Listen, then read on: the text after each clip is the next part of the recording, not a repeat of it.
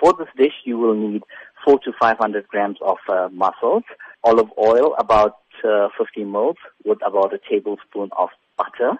Then we'll use a sort of a mixture called mirepoix. It's a flavoring ingredient that's used a lot in French dishes. To do this, you will need a quarter cup each, so roughly about 75 ml of diced onion, diced celery, and diced carrot. So this would be your base flavoring. To that, you would need about 2 cloves of crushed garlic. You'll need about 1/4 of a cup of white wine, dry white wine or chicken stock, 250 milliliters of fresh cream, a strand or two of saffron. If you don't have saffron, you can substitute this with 1/5 of a teaspoon each of turmeric and paprika. You'll need salt and pepper for seasoning, and about a tablespoon of fresh parsley for garnishing.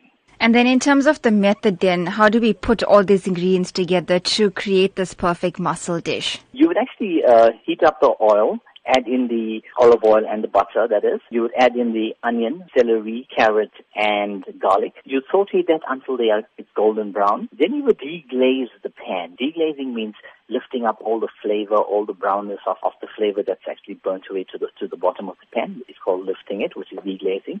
You deglaze that and allow the wine to cook off so that all the alcohol evaporates. Add the 250 ml of fresh cream and allow that to reduce. And as it reduces, you'll notice that it thickens to a certain degree. Add in the saffron, allow that to infuse and color the dish, the saffron or the smoked paprika and turmeric. Allow that to sort of reduce to about 1/5, so you lose 1/5 of the volume. At this time, you'd see the thickness of the sauce.